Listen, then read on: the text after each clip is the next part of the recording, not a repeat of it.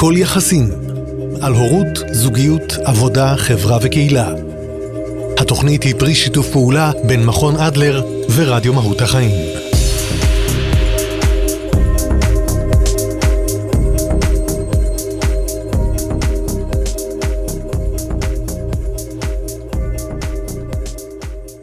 רבות הדרכים, סדרות על מורים ותורות ששינו את פני התודעה האנושית, על מודל האדם, על פי אלפרד אדלר. נמצאת איתי כאן באולפן טל רנגלר, מנחה, מורה, פסיכותרפיסטית במכון אדלר. שלום. שלום וברכה, דנה. כולנו היום אומרים אדלר, אדלר, אבל לא בהכרח מבינים את מודל האדם על פי שיטתו, על פי התיאוריה, על פי הנבואה אולי, אם יש לומר. אז אנחנו נעסוק באמת בתוכניות הבאות במודל האדם, אבל אולי נתחיל תחילה קודם כל על מי הוא בכלל אדלר, ואולי מה היה הבסיס או התנאים להיווצרות של מעין תיאוריה שכזו בתקופה שהיא בעצם שונה מרחק גדול ועצום מאותה נבואה, אותה הוא הביא. אדלר היה בעצם פסיכולוג. אפשר להגיד שהוא היה מהפכן. הוא הקדים את זמנו. הוא נולד ב-1870 בווינה, למשפחה יהודית, זעיר בורגנית. לפני שאני אדבר ככה על תחנות בביוגרפיה שלו, אני רוצה להגיד משהו על התיאוריה. כן. הוא מייסד, מבסס, מנסח תיאוריה פסיכולוגית מאוד מאוד רצינית ועמוקה, באמצעות מודל מאוד פשוט ובהיר, שמבוסס על שכל ישר, על היגיון בריא. בעצם הוא מסביר תופעות אנושיות מורכבות בצורה קלה להבנה. נכון. הוא מייסד פסיכולוגיה, אפשר להגיד שהוא פסיכולוג חברתי, הומניסטי, ערכי, כן. שמסתכל על האדם שותף פעיל מאוד בכתיבת תסריט חייו. לא רק שהוא השחקן הראשי בתסריט חייו, הוא התסריטאי והוא הבמאי. רבות הדרכים. הוא תפאורן. בורא לעצמו בעצם מציאות. נכון. יש לו בחירה, יש לו יכולת לקחת אחריות בעצם. נכון מאוד. זאת אומרת, הוא מתייחס אל האדם בצורה נורא מכבדת. כן. והתיאוריה שלו היא מאוד אופטימית. גם כשהוא מדבר על טעויות בתפיסה, הוא לא מאשים או מבקר את האדם. הוא חושב שטעות זה דבר שאפשר להבין אותו ולשנות אותו אם רק רוצים. מי שצריך לרצות זה האדם, הוא הפועל. כן. זה בידיו הדבר במידה רבה ממה שאנחנו נוטים לחשוב או להאמין. אפשר לראות, אם מסתכלים על הביוגרפיה שלו, כן. על רצף חייו, אפשר לדגום תחנות בחיים שלו שאחר כך מאירות את הפסיכולוגיה שהוא מנסח. כן. למשל, אמרתי שהוא נולד בווינה, כן. למשפחה יהודית, זעיר בורגנית. הם גרו ברובע שנקרא רודולפסהיים, שלא היה הרובע שבו גרו כל היהודים, או רוב היהודים. והוא באמת רואה את עצמו כאזרח העולם. הוא לא חווה אנטישמיות בצורה כלשהי. כן. והוא מרגיש ומשחק עם חבריו הלא יהודים בשכונה. והוא משחק הרבה ברחוב ובחוץ, כן. למרות שהוא היה ילד חולני. זאת אומרת, באמת? זה לא ידעתי. כן, הוא סבל למשל מרככת, הוא צלה, הוא היה שמנמן כזה. אבל הוא לא שמרו אותו בצמר גפן. כן. הוא יוצא החוצה והוא משחק עם החברים שלו, ולימים הוא ידבר על החשיבות של ההתרועעות עם החברים בקבוצת השווים. ועל השוויוניות בעצם, נכון, על התפיסה השוויונית, נכון, שכולנו שווה ערך. נכון. שזה גם, כמו שאת אומרת, אנחנו יכולים להבין דרך הביוגרפיה שלו, דרך הרקע בעצם, מה הביא אותו אולי באמת לתפיסות שלו. נכון, בהחלט. נכון. זאת הייתה דוגמה טובה. הרעיון של ההתגברות למשל, אולי אני קצת קשה לי לרוץ, כי אני צולע, והעצמות שלי לא מאוד חזקות, אבל אני יכול לעשות את זה. אני יכול להתגבר. כן. זה למשל, עוד דוגמה שאפשר לראות בביוגרפיה שלו, זה העובדה שהוא לא היה תלמיד טוב, למשל. במיוחד במתמטיקה. והוא מתאר מקרה שהמורה למתמטיקה הניח איזושהי משוואה על הלוח, ואף אחד לא פתר אותה. כן. ואדלר הרים את ידו, והמורה ככה מתאר שם, אחד הביוגרפים שלו, המורה מסתכל עליו בחיוך גבהני, ואדלר ניגש ומוכיח שהמורה טעה בהצבת האיברים במשוואה, ומאותו רגע החוויה הפנימית שלו היא אחרת. בטח. התפיסה העצמית שלו היא אחרת. לגמרי. והוא מרגיש יותר אומץ להתמודד ולעשות. זאת אומרת, המצבים בחיים הם לא קבועים, הם לא דטרמיניסטיים. הם משתנים. הם משתנים. ולך יש יכולת. נכון, וזאת נקודה מאוד מרכזית. הוא מגיע לאוניברסיטה כשהוא בן 17. כן. הוא הולך לאוניברסיטה בווינה, הוא לומד רפואה, לא קל להתקבל לשם, הוא מתקבל, הוא תלמיד טוב, פחות או יותר, הוא בעיקר מתאמץ, משקיע, לומד רפואה כללית, נוירולוגיה, מתמחה ברפואת עיניים, והוא גם נפגש, כשהוא באוניברסיטה, הוא נפגש עם הרעיונות הסוציאליסטיים. כן. וזאת נקודת... מוצא בעצם? זאת נקודת ציון מאוד חשובה בחיים שלו. כן. כי מה שמושך אותו ברעיונות הסוציאליסטיים, זה העובדה שהם עסוקים באדם. לא בשלטון, לא בהנהגה, אלא באדם. באדם, בחברה. ביחסים בין בני האדם. בהתפתחות, אני מתארת את עצמי, של היחסים שמשפיעה עליך כבן אדם. נכון, ובעיקר שני רעיונות שמושכים אותו. האחד זה רעיון שוויון האדם. כן. שוויון ערך האדם כערך. והשני זה הרעיון של הקשר בין האדם לבין החברה. זה מתחבר, אני חושבת שאפשר למתוח קו ישיר בין זה לבין היכולת של אדלר לראות את התנועה של החברה, ממבנה אוטוקרטי, כן. למבנה דמוקרטי. מה זאת אומרת? ממבנה אנכי, שבו יש שווים ושווים יותר, של מעמדות, כן. של כוחות, כן. של הרעיון הזה שיש מי שקובעים ויש מי שקובעים לו. כן. המיקום הזה בסולם, שגם הערך שלך הוא פונקציה של המיקום. בוודאי. נכון? בוודאי. הוא פונקציה של המיקום בסולם, למקום יותר אופקי. כן. לרעיון שכולם שווים, שזה הוא פוגש שם ברעיונות הסוציאליסטיים. כן. בתחילת בעצם לימודיו באוניברסיטה. בתחילת לימודיו, ובהמשך הוא מטפח ומפתח את הרעיון הזה.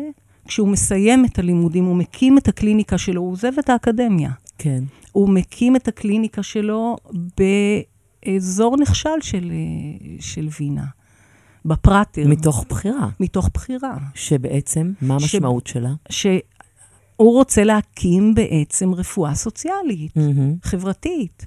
מספרים עליו שבזמן השלופשטנדה, מה שנקרא, בין 1-4, כשכולם ישנו, דלתו הייתה פתוחה, ואנשים יכלו להיכנס, לשאול אותו שאלות, להחליף איתו דעות.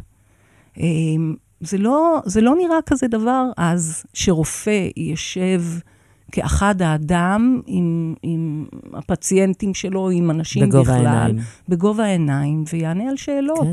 או יחשוב איתם ביחד. זה מדהים, בעיקר כשמדובר באמת על לפני 150 שנה, אז פחות או יותר קצת אולי הגזמתי, אבל 130, שנים. כן, 100 שנה. נכון. בעצם זה מדהים, כי באמת בתקופה שבה גם הבדלי המעמדות היו כל כך, אף אחד לא ניסה בעצם לקחת איזשהו צעד משמעותי, זאת אומרת, שוב, אולי בתיאוריות, אבל גם פה מדובר על איזושהי תיאוריה שכמו שאמרנו, סוג של איזושהי נבואה של מה יהיה, מה אני רוצה שיהיה, נכון. לאן אני מכוון, לאן החברה צריכה ללכת, לאן החברה צריכה להתקדם.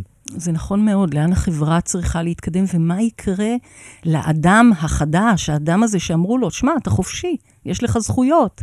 בישרו לו בשורה אדירה, כן. אבל לא נתנו לו כלים או אמצעים להתמודד עם הרעיון הזה. מה זה אומר שאני חופשי? מה זה אומר שוויון? איך חיים ביחד? אולי יותר קל כשהכל מאוד מוגדר, והמעמדות מאוד ברורים, וברור מי לפניי ומי מאחוריי. זה לא מבלבל, זה בטוח. נכון, אני יודעת מה אני צריכה לעשות, ומה אסור לי לעשות, כן. והכל מאוד ברור. אבל איך עושים את זה כשאנחנו יושבים וכולנו שווים על פני האדמה הזאת? איך מגיעים למקום הזה, שאני יכולה גם לממש את עצמי, וגם לאפשר לך לממש את עצמך? כן. בלי שנדרוך אחת לשנייה על הרגליים, או בלי שננגוס ממרחבי הבחירה אחד של השני. זה משהו שצריך ללמוד ולהתאמן, ואדלר האמין, איך אני אומר את זה? באמונה שלמה, כן. ובהתלהבות רבה, שהתיאוריה שלו מספקת את זה גם לאדם וגם לחברה. זאת אומרת, הוא חשב שאם אנשים ידעו את התיאוריה שלו, שמסבירה למה זקוק האדם, למה זקוקה הנפש, הם יוכלו לקיים אותה. כן. ואם הם יקיימו אותה, תימנענה הרבה מחלות, יימנעו הרבה תחלואים. זה קצת כמו הרעיון הזה ששוטפים ידיים עם סבון, אחרי שמבקרים בשירותים, ומשמידים חיידקים שבעבר הרגו ויצרו מחלות מאוד מאוד קשות. ככה אדלר מתייחס אל החברה ואל האדם, ובאמת נותן תכנים לנפש להתפתח בצורה מיטבית, כי הוא חשב שהכאב של האדם המודרני, זה החופשי, יהיה הכאב של האדם שלא מוצא את המקום שלו בתוך החברה, שלא מרגיש שייך, שלא מרגיש בעל ערך. לגמרי, וזה גם ברור, יודעת, ממה שבעצם סיפרת פה בתחילת התוכנית, מאיפה כל זה מגיע. בסופו של דבר מדובר על ילד שונה.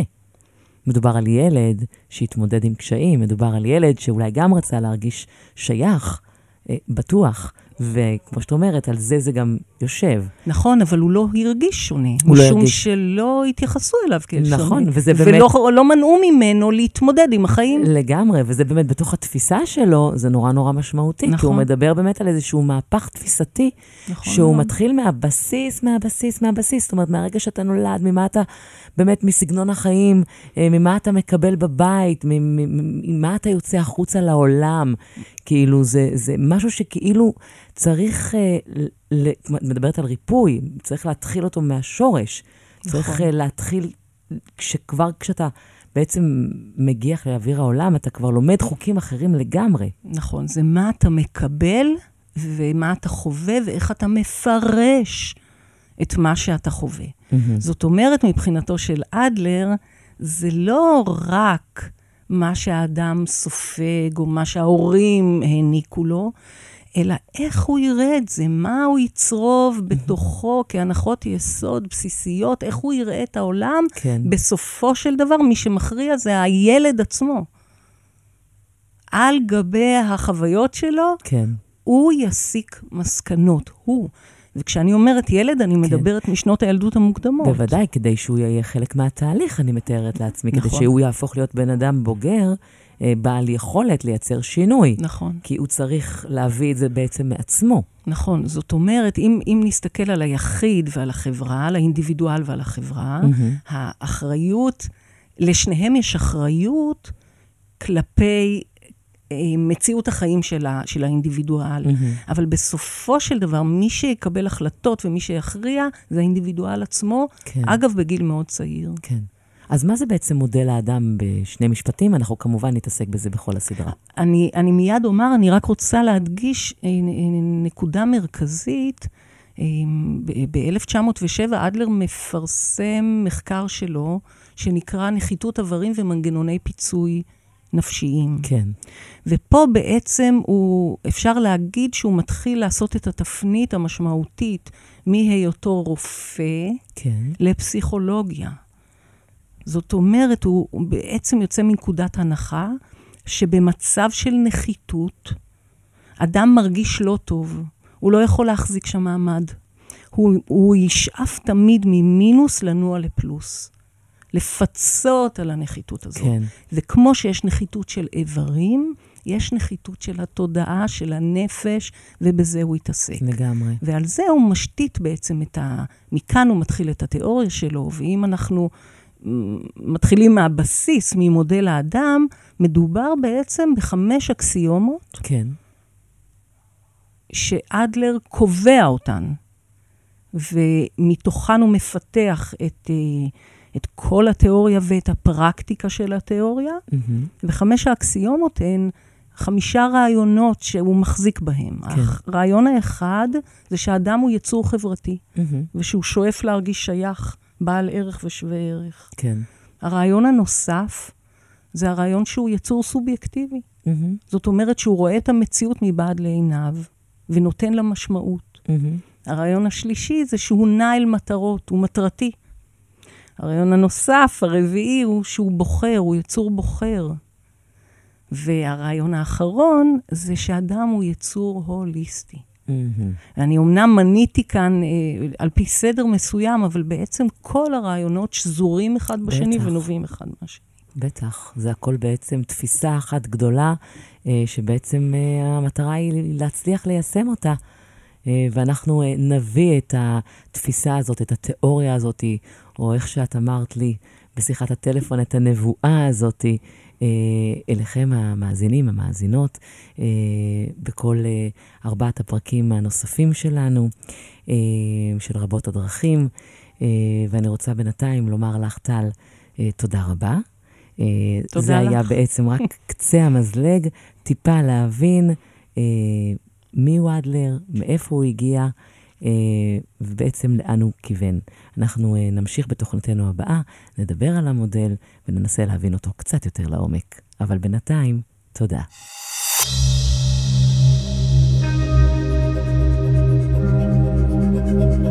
הכל יחסים, על הורות, זוגיות, עבודה, חברה וקהילה. התוכנית היא פרי שיתוף פעולה בין מכון אדלר ורדיו מהות החיים.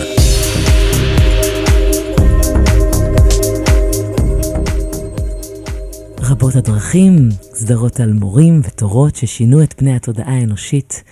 אני דבורין, ונמצאת איתי כאן טל רנגלר. מה שלומך? הכל טוב. מצוין. אז טל היא מנחה, מורה ופסיכותרפיסטית במכון אדלר, ואנחנו גם בשיתוף פעולה מקסים עם מכון אדלר. התחלנו לדבר בתוכניתנו הקודמת על אדלר, על התיאוריה. נגענו בקצה קיצו של מודל האדם, ממש רק בהגדרה שלו, והיום נתחיל וננסה להיכנס קצת יותר לעומק, על מנת שננסה להבין באמת את אותם עקרונות שעליהם את דיברת. אז קדימה, בואי תכניסי אותנו קצת יותר לעומק, אולי כולנו נהיה בסוף אדלריסטים, מושבעים. אדלר האמין, זה יקרה. כן, כן, לגמרי. כן. אני דרך אגב מאמינה, אז אותי כבר שכנעת. גם אני. בואי נתחיל לדבר על היסוד החברתי. נדבר עכשיו על שני הרעיונות, גם על היסוד החברתי וגם על הרעיון הסובייקטיבי. כן. אדלר טבע מושג בגרמנית שנקרא Gemeinschaftsgefühl, שמאוד קשה לתרגם אותו לעברית. באנגלית קוראים לזה social interest. בעברית אנחנו מדברים על זיקה חברתית, על תחושת קהילתיות, על תחושת שייכות. אדלר האמין שהאדם הוא יצור חברתי. כן. זאת אומרת שהוא חשב שזה לא שנדונו לחיים חברתיים, אנחנו לא נידונים לחיות בתוך חברה ורק לרסן את היצרים והדחפים שלנו, אפרופו פרויד למשל, כן, כן. אלא שנועדנו לחיות בתוך חברה. ואם נועדנו להיות בתוך חברה, לנפש, הנפש בנויה כדי שהיא תוכל להתמודד עם האתגרים שיש בתוך חברה. הוא חשב שיחסי הגומלין בין הפרט לחברה הם יחסי גומלין חיוביים. זאת אומרת שאין ניגוד אינטרסים בין הפרט לחברה. יותר מזה. וואה, זה... נכון, נכון, זה הוא הגדול. זאת אמירה נכון. מאוד משמעותית. נכון. יותר מזה, ככל שלך יהיה יותר טוב, לי יהיה יותר טוב. כן. אנחנו לא בתחרות. השקפה מאוד אופטימית גם. זה השקפה אופטימית שיושבת על העיקרון הראשון שדיברנו עליו, של שוויון ערך האדם. כן. כולנו שווים מעצם היותנו, וכיוון שהאדם הוא, כמו שאדלר אומר, חיה קטנה, במובנים אבולוציוניים, בהשפעת דרווין אפשר להגיד, הוא לא יכול לשרוד לבד, הוא זקוק לאחרים. להקה, את יודעת. נכון, אבל לא רק שהוא זקוק לאחרים, במובן ההישרדותי, הפיזי, הוא זקוק להם מבחינה נפשית, ולא רק שהוא זקוק להם, החברה זקוקה לפרט. זאת אומרת, אם נדבר במושגים של דחף, של יצר, כן. אז זה יהיה החלק הדטרמיניסטי של התיאוריה, של אדלר. זאת אומרת שבן אדם נולד עם פוטנציאל מובנה בתוכו להשתייך לחברה. כשאני מדברת על פוטנציאל מולד, אני יכולה להשוות את זה לזרע של עץ, תפוחים נניח. כן. בתוך הזרע יש את כל מה שהעץ צריך בשביל להיות עץ. נכון. אבל אם אני אניח את הזרע פה על השולחן, לא יצא ממנו תפוחים. זאת אומרת, הזרע הזה צריך להתאמן באדמה המתאימה, לקבל השקיה, צריך לעקוב אחריו, לראות אם יש מזיקים, וצריך לרסס אותו ולגזום אותו, וכשהתפוחים מגיעים, מנצים, אולי צריך לחסות את העץ מפני מזיקים אחרים. זאת אומרת, כדי שהפוטנציאל הזה יתפתח, צריך שיקרו תהליכים חברתיים מתאימים. כן. ומה זה תהליכים חברתיים מתאימים? אנחנו כבר יכולות לקשור את זה לרעיונות הבסיסיים. שוויון ערך האדם כאדם, כבוד הדדי ושיתוף פעולה. זאת אומרת שאם אנחנו נגדל את הזרעים שלנו, שזה כן. הילדים הצעירים, כן. התינוקות שלנו, בסביבה שמתייחסת אליהם כשווים. הם יגדלו עם אותה תחושה. אנחנו נגדיל את הסיכויים.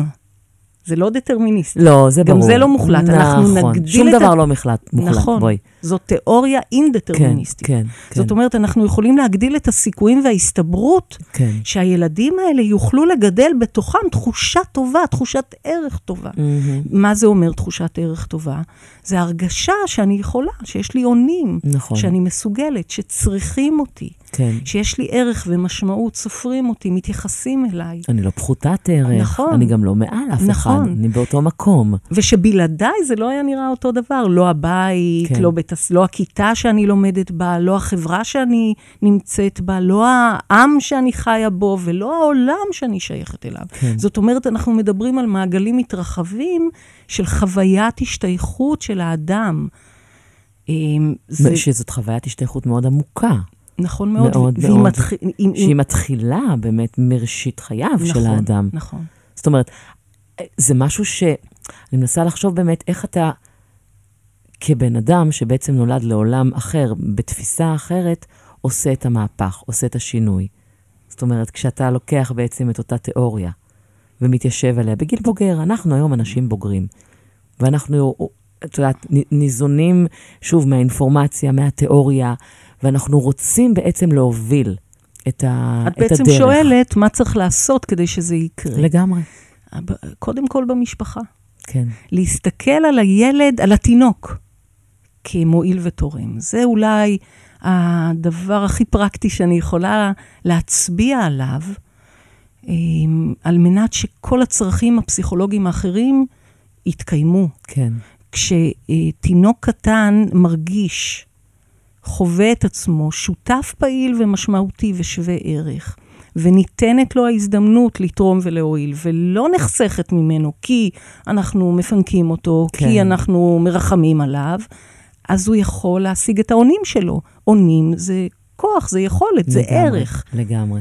וככל שהוא יתרום ויועיל, ויקבל על זה הד, הוא יוכל לספר לעצמו שיש לו ערך, שיש לו משמעות. זה אומר שגם צריך לאפשר לו להתנסות, אולי כן. ליפול ולקום, לטעות ולתקן. טעויות הן בלתי נמנעות. לגמרי. טוב, זה שינוי תפיסתי מאוד משמעותי למעשה. נכון מאוד, נכון מאוד. ובמובן הזה יש אחריות לחברה לספק את המרחב הזה. החוויה של חוסר שייכות, כן. היא חוויה שמובילה לכאב. כל ירידה בערך כן. גורמת לכאב נפשי, בוודאי. ובכל פעם שיש לי כאב נפשי כזה, כל פעם שיש לי כאב נפשי כזה, אני עסוקה בהפגתו. אני מחפשת דרכים להפיג את הכאב. זאת אומרת שבמקום להתעסק בלהיות, בלברוא טוב לעצמי ולאחרים לצורך העניין, אז אני למעשה מתעסקת בלרפא את עצמי. נכון, במקום להתעסק במשימה, לשחק בגן, לעשות שיעורים, לשתף פעולה, לעזור לאמא לסחוב את הסלים מהסופר, אני עסוקה בערך שלי. וזה לא נראה, אנחנו לא רואים ערך. בוודאי. אנחנו רואים את ההתנהגות של הבן אדם. ולפי מידת שיתוף הפעולה שלו, אנחנו יכולים לשער מה תחושת הערך שלו. כי ככל שתחושת הערך טובה יותר, הוא יוכל לשתף פעולה יותר, הוא יוכל לעשות תסכולים, הוא יוכל לחכות. הוא יוכל להתמודד כמעט עם כל דבר. נכון. יש לו יותר יכולת גם להכיל, אני מתארת לעצמי. נכון מאוד, הוא יוכל להמתין. הוא יהיה פחות עסוק בהשוואה. והערך שלו יהיה יותר יציב, כי אם אני על סולם, אני כל הזמן בודקת איפה אני ביחס לאחרים. ואדלר אומר, הערך שלך קיים ושריר, והוא לא משתנה, לא משנה מה קורה. נכון. אין מעלייך, אין מתחתייך. נכון. אתם כולכם נמצאים באותו... נכון. והוא קבע שהצורך הזה, בתחושת שייכות, חזק, לפחות אם לא יותר, כמו הצרכים הפיזיולוגיים, הביולוגיים. זאת אומרת, הוא זז, הוא מרחיב, ויוצא מהרעיון של דחפים ביולוגיים, ומדבר על הפסיכיה, על הנפש. זה הצורך של האדם יותר מכל דבר אחר. הוא גם מדבר על חיבור בין גוף ונפש, אדלר? בוודאי. כן? כן. זאת אומרת, על תחלואות, מחלות, כאילו כל מה שקשור בעצם להשפעה של הנפש, על הגוף עצמו. בוודאי, כל התפיסה שלו היא הוליסטית, ונרחיב על זה, אבל אפשר להגיד שאדלר עושה חיבור חד משמעי, בין תחושת השייכות לבין בריאות הנפש. זאת אומרת, כשתחושת השייכות שלי טובה, אני פנויה החוצה. לגמרי. ואם אני רואה אותך כשווה לי, אז אני לא רוצה ולא יכולה לפגוע בך. לגמרי. אין לי עניין בזה, להפך. אני גם חושבת שכשתחושת השייכות שלך בעצם מעורערת, אין לך יכולת לצמוח ולהתפתח. נכון. כי כמו שאת אומרת, אתה מתעסק בריפוי, אתה לא יכול להתפתח ולצמוח מהמקום שבו אתה תמצם. אפרופו פוטנציאלים ויכולות והיצירתיות שאדלר התייחס אליה ככוח שלישי, בנוסף לתורשה ולחברה. היצירתיות שלי מצטמצמת. לגמרי. עכשיו, אם אני מדברת על תחושה, אז אני בעצם מדברת על משהו סובייקטיבי, וזה רעיון נוסף שאדלר משתית את התיאוריה שלו עליו. הסבירי. זאת אומרת, הוא טוען, בתקופה שלו החשיבה, בהובלתו של פרויד, היא חשיבה לכיוון מדעי. מדע זה אובייקטיבי. כן. עובדות, נתונים, יש פה אמת, היא חד משמעית. אדלר בא ואומר, לא, יש אירועים בעולם. אנחנו הולכים בדרך וקוראים לנו כל מיני דברים. האירועים האלה, טוען אדלר, הם נתון, אבל הם לא קובעים. מה שקובע זה האופן שהבן אדם מתייחס, נכון, מתבונן. בדיוק. כן. תופס את אותו אירוע. נכון. כן. בן אדם תופס את האירועים דרך החושים שלו, אבל התפיסה הזו היא כבר סלקטיבית וסובייקטיבית. בוודאי, גם זה תלוי בתחושת השייכות שהייתה לו לגבי עצמו, נכון. ואם הוא תופס את האירוע כשהוא נמצא ברגשי נחיתות מסוימים לצורך העניין, בסובייקטיבית הוא יתפוס את זה אחרת לצורך העניין. נכון, זאת אומרת הוא תופס את האירועים, והוא מפרש אותם. הפרשנות הסובייקטיבית האישית שלו נותנת משמעות לאירוע. אז פתאום לאירוע יש משמעות ספציפית, אבל היא לא נטועה, נכון, היא לא נטועה באירוע. את תתפסי את זה אחרת מאשר אני. נכון, ואז אומר אדלר עוד יותר, לא קל לקבל את הרעיון הזה, כן? הוא אומר, אוקיי, תפסתי, פירשתי בדרכי שלי הייחודית, החד פעמית, שאין עוד דרך כזו של מישהו אחר, כי כל אחד הוא כמו פתית שלג. לגמרי, יחיד ומיוחד. נכון, ובעקבות הפרשנות הזו, אני מגייסת רגש. נכון. אני. זאת אומרת שאם עכשיו... בעוד שאני יכולה לגייס רגש אחר. נכון. כי התפיסה שלי היא אחרת. אבל את, נכון? בוודאי. אם גייסתי, אם אדלר אומר שאני מגייסת את הרגש, זאת אומרת שאני אחראית עליו. אם אני עכשיו נעלבת, זה אני נעלבת. את בחרת להעלב. אני נעלבת, זה לא שאת העלבת אותי. נכון, אבל השאלה אם את בחרת להעלב? אנחנו נדבר על זה בשיחה. זאת אומרת, הבחירה זה גם אחד העקרונות. זה גם אחד העקרונות. כן. עכשיו, למה צריך את הרגש? הרגש הוא הדלק לפעולה. נכון. ומאיפה, איך אני יודעת, זאת אומרת, מה זו הפעולה הזו? הפעולה הזו היא משהו שרציתי מלכתחילה לעשות. זאת אומרת, כל הרצף הסובייקטיבי, שהרבה אנשים מדברים עליו כעל מודל אלפרד, אירוע, פירוש, רגש, תגובה, כן. אבל זה מה שעומד מאחורה, ואדלר מדבר על זה כבר לפני 100 שנה, שהאירועים בפני עצמם כנתונים, הם, גם אם אני לא יכולה לשנות את האירוע, אני יכולה לקבוע את ההתייחסות שלי אליו, דרך הפרשנות שלי. אבל הפרשנות שלי, היא תוצר של משהו מאוד עתיק יומין. לגמרי. מ5 שנות חיי הראשונות. בטח. אז זה מאוד מורכב, זה לא כל כך פשוט. לא, זה לא פשוט בכלל, אבל זו תפיסה מדהימה בעיניי. נכון. זאת אומרת, היא מפרקת את כל, אתה יודע, את התפיסות שעליהן בעצם גדלנו לצורך העניין, ואנחנו מבינים בעצם עד כמה משמעות יש לכל פעולה, לדרך, בוא נקרא לזה לדרך. נכון, ואני חושבת שדרך רעיון הסובייקטיביות, אדלר מדגיש שהאדם הוא מחולל חייו. אנחנו נראה איך כל הרעיונות מתחברים אחד לשני, אבל המחשבה הזאת שהדברים שמתרחשים, אין להם משמעות משל עצמם, זה אני שנותנת להם משמעות. כן. זה לקחת אחריות על התפיסה שלי, לגמרי. או פשוט לקבל אותה. ככה אני רואה את הדברים. זאת אומרת, שאיך שאת רואה את הדברים, זאת אופציה לגיטימית לא פחות. נכון. אז אם מאמצים את רעיון... ולאפשר באמת את המקום הזה שמישהו אחר חווה את אותה סיטואציה אחרת. נכון. קודם כל. נכון. וזה בסדר, לא לבטל את זה, נכון לכבד מאוד. את זה. אני חושבת שזה משהו שהרבה פעמים אנחנו רואים אולי עם הילדים שלנו, של אוקיי, מה אתה עושה מזה כזה עניין? כי זה עבורו עניין גדול. נכון. לא בהכרח עבורך, לא בהכרח עבורי. נכון מאוד. אבל עבורו כן, בתפיסה שלו את אותו אירוע.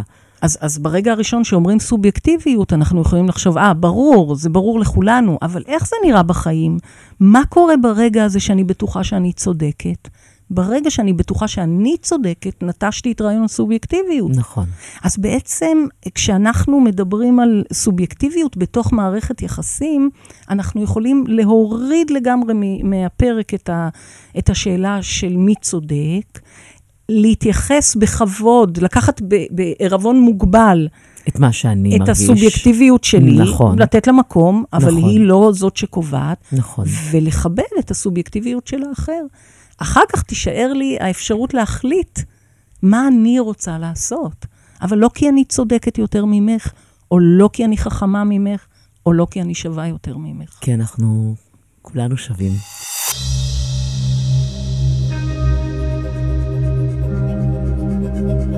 הכל יחסים, על הורות, זוגיות, עבודה, חברה וקהילה. התוכנית היא פרי שיתוף פעולה בין מכון אדלר ורדיו מהות החיים.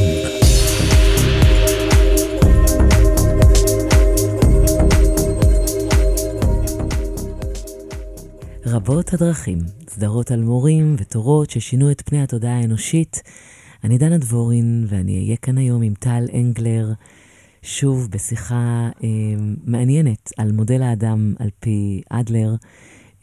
דיברנו כבר על התיאוריה באופן כללי, פירטנו את העקרונות, ובהמשך באמת לפרק הקודם, אחרי שהבנו את השייכות, את התפיסה הסובייקטיבית, אז החשיבה הרווחת היא בדרך כלל חשיבה, אפשר לומר, סיבתית, אבל לא בהכרח על פי דעתו של אדלר, נכון או שיטתו מאוד. של אדלר. נכון, אדלר חי בין 1870 ל-1937. כן, הוא נפטר צעיר. הוא נפטר ב-37 בסקוטלנד, אחרי שהוא עקר לארצות הברית ב-32. הוא מגיע עם רעיון מהפכני, אפשר לומר, ובתקופה שבה שולטת החשיבה הסיבתית, אדלר חושב שהאדם נע אל מטרות. מה זאת אומרת? הוא מתנגד לרעיון. שהאדם הוא תוצר של דחפים. הרעיון הזה שהוא נדחף על ידי סיבות, פנימיות או חיצוניות. הדחקות או כן, שלא. כמו הדחקות, כמו כן. יצרים, כמו חלקים לא מודעים. הוא לא מקבל את הרעיון הזה. כן. והוא חושב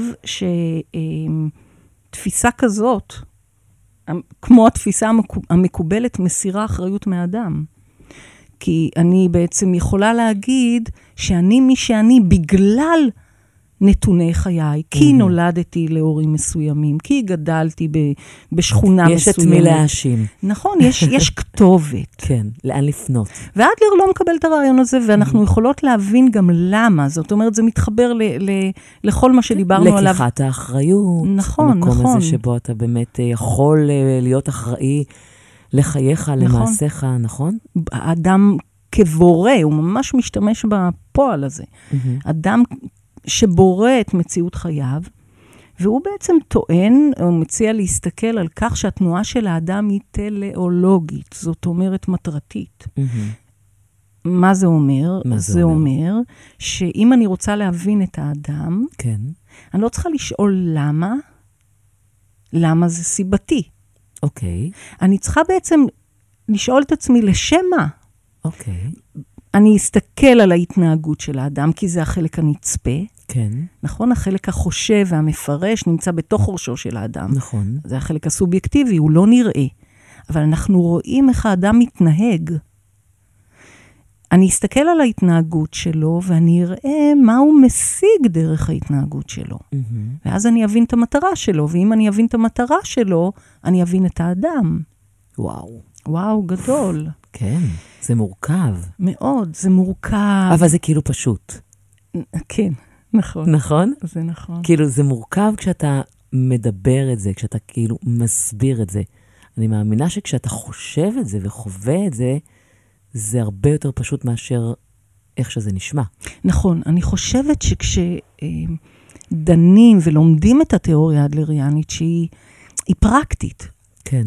זאת אומרת, הרעיונות התיאורטיים הם הפרקטיים. לגמרי. אם אני מסכימה לקבל ולאמץ את רעיון השוויון, אם אני מסכימה לקבל את זה שאני יצור חברתי ואת יצור חברתי, ושיש לנו זכות שווה לממש את הצורך הזה, אם אני מסכימה עם הרעיון שאני סובייקט סובייקטיבי, כן. אז זאת הפרקטיקה. מכאן תיגזר הפרקטיקה שלוקחת בחשבון גם את האחר. לגמרי. אז אותו הדבר לגבי המטרתיות. זאת אומרת, אני אסתכל נניח על הילד, כן. ובמקום לשאול אותו, למה אתה זורק את התיק בסלון, אני אשאל את עצמי לשם מה בעצם... הוא רצה להראות לי כאשר הוא זרק את התיק בסלון. כן, ואני... מה הייתה המטרה שלו? מה הוא ניסה להשיג? נכון האם מאוד. הוא רצה למשוך את תשומת ליבי? נכון. זאת הייתה המטרה? נכון. זאת אומרת, זה לא הוא זרק את התיק כי הוא היה עצבני, או כי הוא רוצה לעשות לי רע. או כי הוא רוצה, כן, לעשות לי רע, או כי הוא רוצה להחליך את הסלון. אלא כי הוא מספר לי משהו. הוא מספר לי משהו שעובר עליו. ואנחנו כבר יודעות מה הוא מספר לי. הוא מספר לי משהו על תחושת הערך שלו. על תחושת השייכות שלו. נכון? כי אמרנו שככל שתחושת השייכות נחותה טובה יותר, האדם יותר יכול לשתף פעולה. לגמרי, וככל שהיא נחותה יותר, הוא בעצם עסוק בלרפא את עצמו. נכון. כן. וככל שאני עצמי עם תחושת ערך טובה, ועם תחושת שייכות טובה. יש לי את היכולת לראות אותו. יש לי את היכולת לראות אותו, לא לבקר אותו. כן. כן להיות מתווכת של המציאות, לספר לו מה זה ההיגיון, כמו שאדלר קורא לזה, היגיון הברזל של החיים החברתיים. כן. שאם אתה רוצה להיות חלק מהחברה, אתה אמור לקחת אותו בחשבון. אני אגיד רק בסוגריים, שזה סובייקטיבי, לא אומר שהכל הולך, שמותר הכל. ברור. שעכשיו אני יכולה לעשות הכל. זה לא לגמרי ברור, כי זה יכול כי אתה להתפתח אומר, לאנרכיה. זה סובייקטיבי, אז אני יכול לתפוס את זה נכון? כמו שאני רוצה. אז עכשיו בא לי את הסמלה שלך, ואני אקח לך אותה.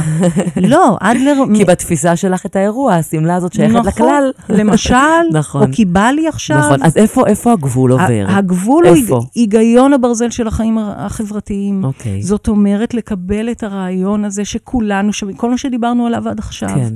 לשתף פעולה, להתחשב. זה חייב לשבת בעצם על הערכים האלה. נכון. זה לא יכול להיות בפער מתוך אותם ערכים. אתה לא יכול לבחור לך עיקרון אחד לצורך העניין, ולהגיד, אוקיי, אני הולך רק עם העיקרון הזה. נכון. אם אני רוצה לפשט... זה ההוליזם שנגיע אליו, כאילו, בסוף. נכון, ואם אני רוצה לפשט את מה שאמרנו עכשיו, אז ברגע שההתנהלות שלי תפגע, או תאיים על הזכות שלך לממש את תחושת השייכות שלך, עברתי את הגבול של ההסכמות, של המסגרת. זאת אומרת, הרעיון הוא להחזיק בראש, אני תכף מחברת את זה למטרתיות, אבל הרעיון הוא להחזיק בראש שיש עוד אנשים שהם לא אני, שיש להם זכות שווה להיות. וגם התנועה שלי בעולם, זאת אומרת, אני מתחשבת באחר, לא על חשבוני, אין פה עניין של הקרבה. כן. זה תן וכך לגמרי, שוויוני. על מנת שלכולנו יהיה יותר טוב. נכון, אדלר יש לו משפט כזה שאומר, interest in the interest of the other. זאת אומרת שיהיה לי עניין בעניינם של בני אדם אחרים. כן. מתוך הידיעה שכשלאחרים טוב, גם לי יותר טוב. כן, גם ברמת הערך. אם אתה שותף לערך חברתי, ואתה לא רואה רק את עצמך, נכון אלא מאוד. אתה שותף לאיזושהי פעולה מסוימת של החברה עצמה, אז גם אם אתה נמצא במקום ערכי, אישי אולי נמוך, כל עוד אתה שם את זה בעצם על הערך החברתי שאתה שותף לו, זה יכול גם להעצים אותך. זה מאוד נכון ומאוד חשוב מה שאת אומרת, ומתחבר לגמרי לעניין של המטרתיות. אנחנו כבר יודעות מה מטרת העל הפסיכולוגית של כל בני אדם. זו מטרה אוניברסלית, שהיא להרגיש שייכים. לגמרי. רק כל אחד מאיתנו מתרגם באופן סובייקטיבי את הדרך לשם. בשביל כל אחד להרגיש שייך או בעל ערך או משמעותי, נראה קצת אחרת. זה דבר אחד שחשוב להבין. כן. והדבר השני מתקשר למה שאמרת כרגע. מעניינת את אדלר המוטיבציה במטרה, מבחינת המטרה שאני בונה ובדרך אל המטרה. זאת אומרת, האם במוטיבציה שלי אני עסוקה רק ביוקרה שלי? הנה, אנחנו שוב על סולם אנכי. בגלל זה חייב ללכת ביחד באיזשהו אופן. כן. נכון, אבל זה רק אנושי. בוודאי. האם עכשיו אני באה לכאן כי אני עסוקה בפרסטיג'ה שלי, או שאני באה לכאן, ומה יגידו, או שחשוב לך, או שחשוב לי להיות צינור, או שופר, ולהעביר הלאה את הרעיונות האלה. כן. גם אדלר היה חשוב לו להפיץ את התיאוריה שלו. כן. זאת אומרת, מה המוטיבציה הפנימית שלי? האם היא האנכית, שעסוקה בי ובערך שלי, או אופקית? תשמעי, זה גם המון עניין של אגו פה. אנחנו, את יודעת, זה לנטרל את האגו כמעט לגמרי בעצם. באיזשהו אופן. לא, אני הייתי אומרת שזה אולי לחפש את הדרך, או להיות ערה. זה יהיה יותר נכון בעיניי. להיות ערה לזה שהערך שלי לא חשוב יותר מהערך שלך. וכיוון שזה אמור להיות הדדי, זאת אומרת, אני היה עסוקה בך, ובערך שלך, ואת תהיה עסוקה בי ובערך שלי. אני אהיה עסוקה בתנאים שאת זקוקה להם כדי לממש את המטרות שלך, ואת תהיה עסוקה בתנאים שאני זקוקה כדי לממש את המטרות שלי. אנחנו לא מתחרות. נכון. לכן אמרתי, זה כל כך לא אגו, זה כל כך תפיסה שהיא הרבה יותר רחבה, ובאמת רואה את האחר. היא לא רואה את עצמך. היא רואה גם את עצמי. כן, אבל לא מתוך הערך ההשוואתי שלי אל מול האחר. זה נכון מאוד. ולכן דיברתי על האגו. זה נכון מאוד. מאוד. כי אני חושבת שהרבה פעמים אנחנו פועלים מתוך המקום של האגו, שיראו אותי, שיגידו עליי, שידברו עליי. מה עשיתי, מי אני, כמה אני נחשב, את יודעת. אז הייתי אומרת שבשפה האדלריאנית זה יהיה לבדוק את המוטיבציה לפעולה של האדם. מתוך מה אתה פועל. שזה המטרתיות שאת מדברת עליה. והאם המטרה שלי היא אנכית או אופקית? האם אני לוקחת בחשבון את האחרים ואת התרומה לחברה? זה הבסיס. כן. היכולת שלי לראות את האחר ולרצות לתת לכלל. אני חושבת שאם נסתכל על מה שדיברנו עד עכשיו, כן. כשהתנאים הם התנאים הנכונים לפי אדלר, ואדלר קובע מה נכון ומה לא, ערכית. כן. הייתה לו תעוזה להגיד את זה. כן. כן, זו תעוזה גדולה.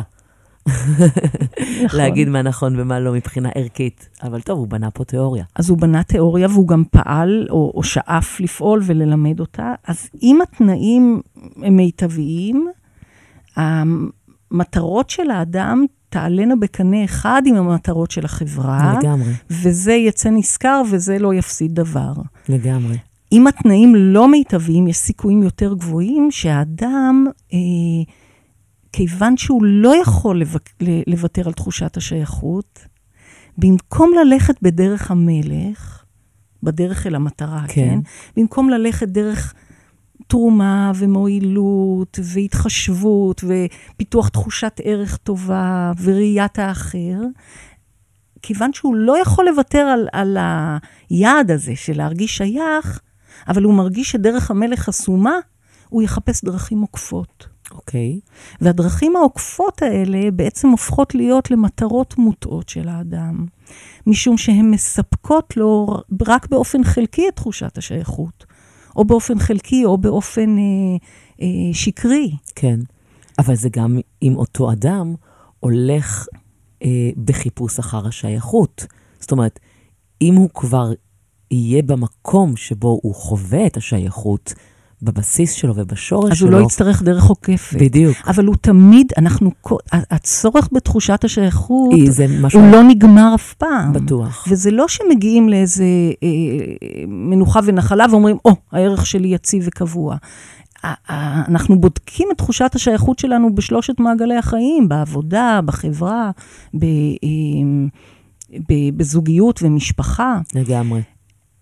אם אני לא מרגישה בעלת ערך, אם אני לא מרגישה נספרת, אני לא יכולה לוותר על הצורך הזה. נכון. ואז אומר דרייקורס, שהתלמיד של אדלר, הוא בעצם מחלק או מסווג את ההתנהגות של הילדים לארבע דרכים מוטעות, שבטעות אבל כמעט באופן בלתי נמנע, הילד בוחר בהם. תסבירי. אם אני לא מרגישה מועילה ותורמת בבית, או כי מפנקים אותי, או כי יחסים עליי. אוי, אני צריכה לחזור הביתה, יש לי כל כך הרבה דברים לעשות עם הילדות. אז אני עלולה לגלות דרך עוקפת, למשל, לדרוש תשומת לב תמידית, יתרה, מוגזמת. מכירה את זה כל כך. זה מנגנון אחד, מנגנון אחר זה כבר מנגנון קשה יותר, מנגנון של מאבקי כוח. כן. והוא אפילו מדבר על שני מנגנונים נוספים שהם כבר פתולוגיים, של נקם ושל ייאוש, כי אנחנו לא יכולים לוותר על האוויר הזה, על התחושה הזו. גם אדם בוגר. כבר לא נדבר על מנגנונים כאלה, אבל גם אדם בוגר שמרגיש בעבודה לא משמעותי, לא שווה, לא תורם, כן. הוא ירגיש כאב, כי תהיה לו תחושה של ירידת ערך, נכון. והוא יפיג את הכאב הזה בכל דרך אפשרית. החל מפנייה לכוח, אנחנו חוזרים למה שמוכר ועובד מיידית. בוודאי. אני אחליט עלייך, אני אפטר אותך. זה אפרופו עבד כי ימלוך. למשל. מי שבעצם חווה את המקום הנמוך, אחר כך בוחר את המטרה, שהיא לא המטרה הנכונה, לצורך העניין, כי הוא לא מרגיש שייך, והוא הופך את זה לכוח, שהוא כוח שלילי כמובן. נכון. הוא עושה פיצוי, כמו שאדלר קורא לזה. הוא עושה תנועה של פיצוי, אבל פיצוי יתר, והוא פיצוי אנכי. הייתי למטה ועכשיו אני מעלייך. בוודאי. אז זאת דרך להפיג את הכאב, וזה הופך להיות מטרה. בדיוק. המטרה היא להיות למעלה, במקום שהמטרה בעצם תהיה מאוד מאוזנת, נכון. עם המקום שלך כשאתה מרגיש שייך. נכון. ללמוד לשתף פעולה, להתחשב, להיות אמפתי, להיות סבלני. זה יכול לקרות רק כשתחושת הערך שלי לא מתערערת. כן. או כשאני מחזיקה ברעיון או בידיעה שאני בעלת ערך. ואם עכשיו בתוך היחסים שלנו משהו הרגיש לי פחות, אנחנו יכולות לדבר על זה, אנחנו יכולות לנהל קונפליקטים. ולצמוח משם. נכון, את תקשיבי לי וגם יהיה לך מה להגיד לי ואני אקשיב לך. ואני מקשיבה לך ואני מאוד נהנית. אבל כן, זמננו קצר ואנחנו שוב נצטרך להיפרד, אבל לא להרבה זמן. ואנחנו נחזור ונשוב ונדבר גם בפרק הבא על המשך העקרונות של אדלר, וננסה להבין אותם קצת יותר לעומק, ואולי גם לקחת מזה, מה זה אולי? בטוח, לקחת מזה הרבה חומר לחיים הפרטיים שלנו.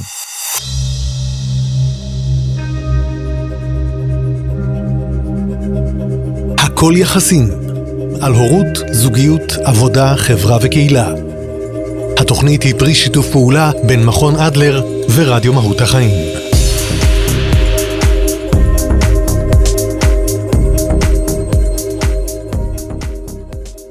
אז רבות הדרכים, כן, אנחנו כאן שוב, סדרות על מורים ותורות ששינו את פני התודעה האנושית, ואני, דבורין, נמצאת איתי שוב היום, טל רנגלר, שלום לך. שלום וברכה. מה שלומך? הכל בסדר. אני כבר משתוקקת להמשיך את השיחה שהחלנו בפרקים הקודמים, על המודל, מודל האדם של אדלר, על התיאוריה, הכל כך מעניינת ומיוחדת שלו, שהיא באמת סוג של נבואה, שהלוואי ותתגשם. אנחנו בדרך. אנחנו בדרך. לפחות את ואני כבר שם. ובאמת אנחנו דיברנו גם על השייכות, דיברנו על הסובייקטיביות, דיברנו על המטרתיות, נגענו בסיבתיות, אנחנו ניגע בזה גם קצת היום.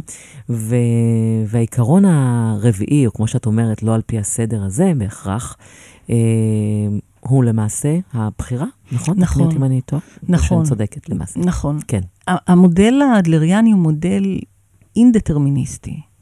זאת אומרת, אדלר מאמין שהדברים לא נקבעים מראש, ולא, או מראש, או לא נקבעים על ידי גורמים חיצוניים, ואפילו לא על ידי גורמים פנימיים, אלא זה האדם. הוא זה שעושה בחירות. הכל צפוי והרשות נתונה, האם אפשר לומר את זה? למשל, נכון. זאת אומרת, האדם הוא לא קורבן נסיבות חייו, או לא תוצר נסיבות חייו. ואם אנחנו כבר רוצים לדבר על האדם כעל תוצר, אז הוא תוצר בחירות שהוא עושה. כן. עכשיו, זה לא או שאני אבחר... זה לקחת וואחד אחריות, מה שנאמר על החיים שלך. נכון מאוד. זה לא או שאני אבחר או שלא, נראה מה מתחשק לי. אתה בטוח תבחר, השאלה מה? אדלר קובע שאנחנו יצורים בוחרים. כן. השאלה אם אני מודעת לבחירות שלי, אם אני מכירה בהם, אם אני מודע בבחירות שלי. זו שאלה אחרת. אבל זה לא שעכשיו אנחנו מקשיבות לרעיון הבחירה, ואנחנו אומרות, אוקיי. אולי אני אבחר, אולי אני לא. נכון, לא. הנה, גם עכשיו אני בחרתי להמשיך את המשפט לצורך העניין. למשל. לא נתתי לזה סתם להישאר באוויר, עשיתי מעשה. נכון, למשל. ואני צריכה לקחת על זה אחריות גם. ואני אבחר איך להתייחס לזה. ואיך תתייחסי לזה? בשמחה רבה. איזה יופי. כי נוצר שיתוף פעולה. נכון. שתורם למטרה שלנו, נכון? בהחלט. אז הרעיון של אדלר, או הבשורה שהוא מביא, כמו שאמרת, תומנת בתוכה, הרעיון של הבחירה תומן בתוכו חירות מאוד גדולה. אם אתה מצליח לראות את זה כחירות. נכון. זאת אומרת, אם אני תוצר של הבחירות שלי, זאת אומרת, זה לא נקבע, זה לא בגלל סיבות שהיו בעבר. שדרך אגב, הרבה פעמים זה מאוד נוח לנו. נכון מאוד. להגיד, לא, זה בגלל שככה היה לי בילדות, זה בגלל שככה התייחסו אליי. זה קצת מתקשר לשיחה הקודמת שלנו, נכון? אדלר חשב שאין מה להתעמק בסיבות, גם כי הן בעבר ואי אפשר לשנות אותן, וגם כי הן לעולם תהיינה במרחב הספקולטיבי. לגמרי. כי מי מספק את הסיבות? האדם עצמו. נכון. אבל האדם עצמו מדבר על פי התפיסה הסובייקטיבית שלו. ולכן הסיבות שלו התאפסו כאילו בדרך מאוד מסוימת, ותלוי איך הוא הגיע לאותו אירוע. בוא נאמר ככה, האם הוא הרגיש ערכי, או שלא, אני מתחילה להבין. את חזק בתוך זה, דנה. זאת אומרת, יש פה מידה מאוד גדולה של חופש, אני הבוראת, במידה רבה, אבל עלייה וקוץ בה, כי זו עסקת חבילה.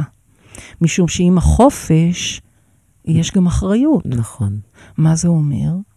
כמו שאת אמרת קודם, זה לא שאני בגלל משהו מי שאני, אלא אני בחרתי בחירות בצמתים שונים, ברגעים שונים, או אולי אפשר להגיד בכל רגע. כן. למשל, אני בחרתי להיות פה היום. נכון. איזה טעות עשית. דווקא אני לא מרגישה ככה. אני צוחקת. כן. אז אנחנו לא כל כך מורגלים אנחנו לא מורגלים בחשיבה הזאת. זה גם, אני חושבת, קצת מפחיד. זה קצת מפחיד. לקחת אחריות על כל הבחירות שלך. יש באיזשהו מקום משהו קצת מרגיע שאתה יכול, שוב, לא לפי אותה תפיסה של אדלר, אבל משהו קצת מרגיע שאתה יכול להאשים במרכאות מישהו אחר. נכון. או נסיבות חיים. להניח את האחריות על משהו או מישהו אחר. וזה באמת לא אטרקטיבי כל כך הרעיון הזה. זאת אומרת, היינו רוצים את החופש בלי האחריות. למרות שהאחריות נותנת לנו את האפשרות לייצר, שוב, אם אנחנו מבינים את התפיסה, אנחנו מבינים, כמו שאת אומרת, את מדברת על חירות וחופש, אנחנו יכולים להבין עד כמה לקיחת האחריות הזאת היא יכולה ליצור עבורנו עולם טוב יותר. נכון. עבורנו זה אומר עבור אני ועבור את, נכון, אתם כחברה. נכון, נכון מאוד. וגם הרעיון הזה של הבחירה, תחשבי עליו כמשהו שמאפשר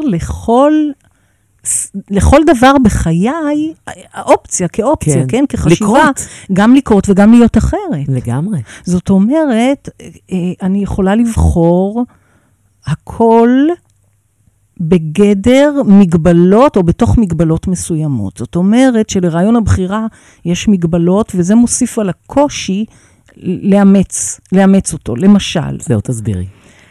יש מגבלות קוסמיות, חברתיות, ביולוגיות. אני בן אדם, אני לא אוכל להיות ציפור. אני יכולה לטוס, אני יכולה להמציא כנפיים, אבל ציפור אני לא אהיה.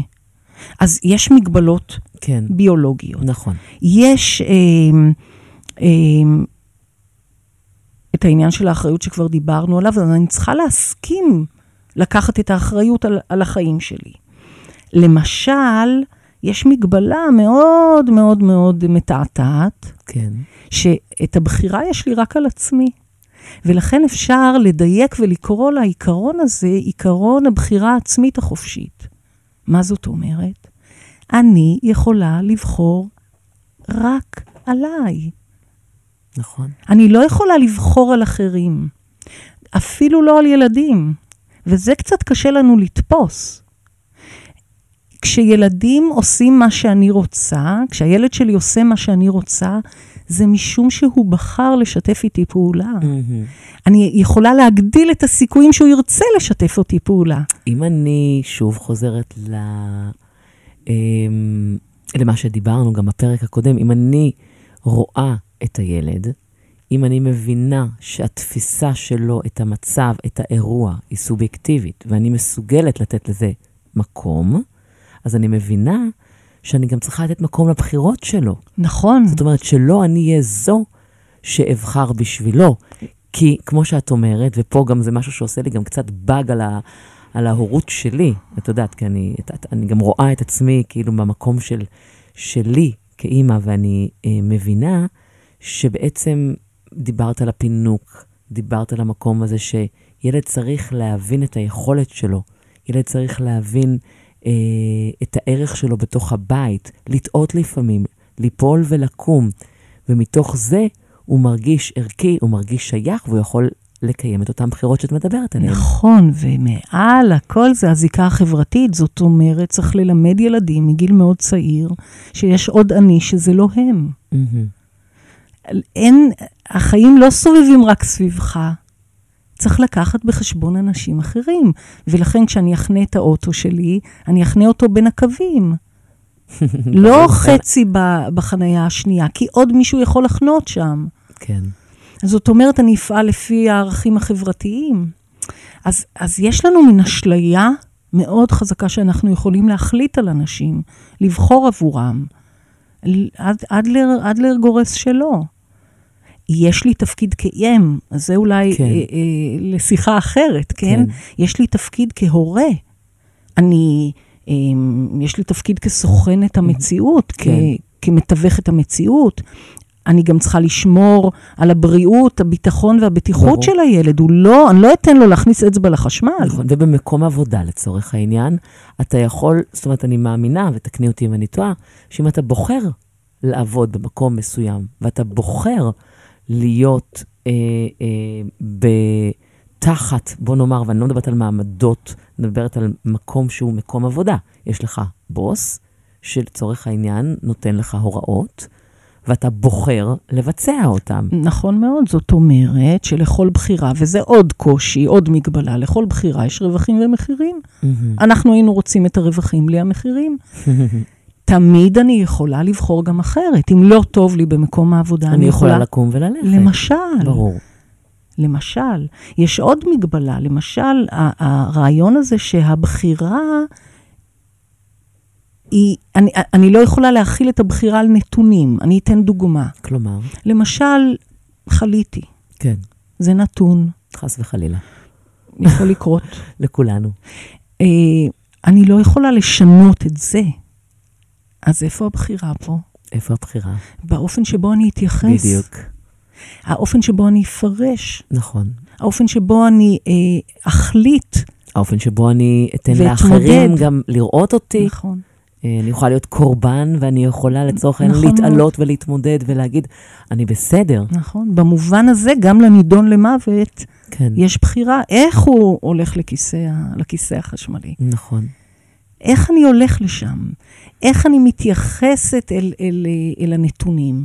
אני לא יכולה לשנות את הנתונים, אבל תמיד יש לי אופציה, ולבחור איך להתייחס אליהם.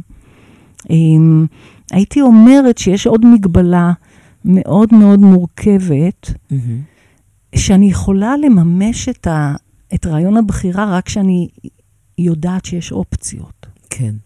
זה קצת, חשבתי על זה לפני שבאתי לכאן, וחשבתי שזה קצת כמו ההבדל בין ציור של מבוך, שיש נניח בעיתונים של סוף שבוע, זה כמו מבט על, אז אני רואה שיש פתח של כניסה למבוך, אבל יש גם פתח של יציאה, ואני פחות או יותר רואה את הכיוון, אני רואה את הכיוון, לא פחות או יותר. את הכיוון את רואה, שאלה אם את רואה את הדרך. ועכשיו אני מחפשת את הדרך. אבל אם אני בתוך המבוך, את לא יכולה באמת לראות. וסביבי יש קירות גבוהים. נכון. אז אני לא יודעת אם יש עוד פתח. אז את לא יודעת אם יש לך עוד אופציה. נכון, בעצם. אבל אם אני מסכימה לאמץ את הרעיון הזה של הבחירה, כן. אני לא יכולה להוכיח אותו, אבל אני יכולה לחיות כאילו יש בחירה. זאת אומרת, אני מאמצת את הרעיון הזה, אז אני אומרת לעצמי, יש עוד אופציה. גם אם את לא רואה את האופציה. גם אם אני לא רואה אותה. וזה עניין של החלטה.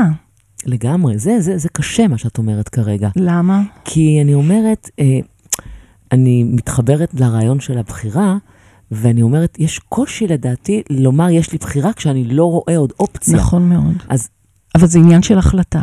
כמו כל התיאוריה הזאת, היא תיאוריה קוגניטיבית. זאת אומרת, אני יכולה להחזיק ברעיון הזה שתמיד יש עוד אופציה. לפעמים יש מעט אופציות. זאת אומרת, יש אופציה נוספת, אבל אני פשוט מאוד לא רואה אותה. לא רואה אותה, לא הגעתי אליה, אני אולי צריכה להתייעץ עם מישהו, אולי אני צריכה לבקש עזרה. אבל היא קיימת. היא קיימת, וזה משפיע על כל ההתנהלות שלי. לגמרי. אז זה צריך לזכור. זאת אומרת, בן אדם יכול לבחור רק מתוך אופציות, וכדי שהוא יבחר מתוך אופציות, הוא צריך להאמין שיש אופציות, ברור. ואז לגלות אותן. נכון. ועוד דבר אחד שחשוב לי להגיד, זה שאנחנו מייחצנים את רעיון הבחירה לא כל כך טוב. למשל, אנחנו אומרים לילד שלנו, בבקשה, זה בחירה שלך, עכשיו תיסע בתוצאות, ויש לזה נימה קצת לא משהו, כן, לא כל כך טובה. לא כל כך טובה. במקום, הייתי אומרת, זה אפילו בטון. זה כאילו כמו איזה סוג של הפתעה. יש לך בחירה. וואו, יש לך בחירה. או בוא נראה מה אתה מציע. מה אתה מציע, בדיוק. ואותו אני מדברת על ילד. אבל זה עניין של תפיסה באמת. נכון. כי האינטונציה פה משתנה בעצם בהתאם לאיך שאתה תופס את הדברים. אם אתה מאמין בבחירה כמקור העושר, בוא נקרא לזה ככה, אז ברור שאתה תנגיש אותה כמו מתנה, ולא אחרת. נכון מאוד. אני הייתי אומרת שזו עוד דרך לחוויה של עונים, של יכולת. הדבר הזה שאנחנו מסתכלים על הילד, על האדם, על הקולגה שלנו, על העובד שלנו, כל אדם שאנחנו פוגשים, כן. כשווה ערך ובעל ערך, עם מחשבה ייחודית, יצירתית, מרתקת משלו, וכל מה שמעניין אותי עכשיו זה להבין איך הוא חושב, איך הוא מפרש, איזה בחירות הוא עושה, מתי הוא מרגיש בר כוח, מתי הוא מרגיש חלש. אז זה מילדות, אבל זה גם בתוך היחסים שלנו, ביחסים בזוגיות, יחסים בעבודה. כי גם אחרת זה יבוא נגדנו, זה יבוא נגדך, ברמה האישית וברמה החברתית, אני חושבת. כי ברגע שאנחנו לא מפרים האחד את השנייה, למעשה, אז יש כבר אחד נחות, שכבר מחפש את הערך, שכבר מחפש את השייכות. זאת אומרת שהפעולות שלו והבחירות שלו יהיו מתוך מטרתיות שהיא סביר להניח, תוריד אותי, או לפחות תנסה למצוא את הדרך, אתה יודעת, בכמה מילים אנחנו מבינים עד כמה זה משפיע אחד על השנייה ועל החברה עצמה. נכון, ובסך הכל, בשביל להקשות עוד יותר, אם אני אגיד שברגע לידתנו, הכל פתוח, אנחנו יכולים לבחור כל דבר. כן. אז הרי מהרגע שאני מתחילה לבחור הנחות, מסקנות, אני מצמצמת לעצמי טווח הבחירה. נכון. משום שאני מזיזה הצידה את כל מה שלא בחרתי בו. כן, ברור, את כל האופציות הלא טובות, הלא נבחרות. ואת זה אפשר יהיה לבחור, להסתכל על זה אחרת, נניח בטיפול. כן. טוב, זאת בחירה נהדרת באופן כללי ללכת לטיפול, אני חושבת. כל אחד ואחת מאיתנו זקוקים ללמוד קצת על עצמנו יותר. אז בינתיים, אני רוצה לומר לך שוב תודה. תודה רבה, דנה. אני שמחה שבחרת. גם אני. להיות פה היום איתי, ואנחנו נמשיך כמובן לשוחח גם בפרק הבא. תודה לכם, מאזינים ומאזינות. אני הייתי דנה דבורין, והייתה איתנו רנגלר.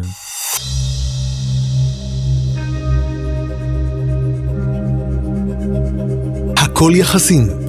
על הורות, זוגיות, עבודה, חברה וקהילה. התוכנית היא פרי שיתוף פעולה בין מכון אדלר ורדיו מהות החיים.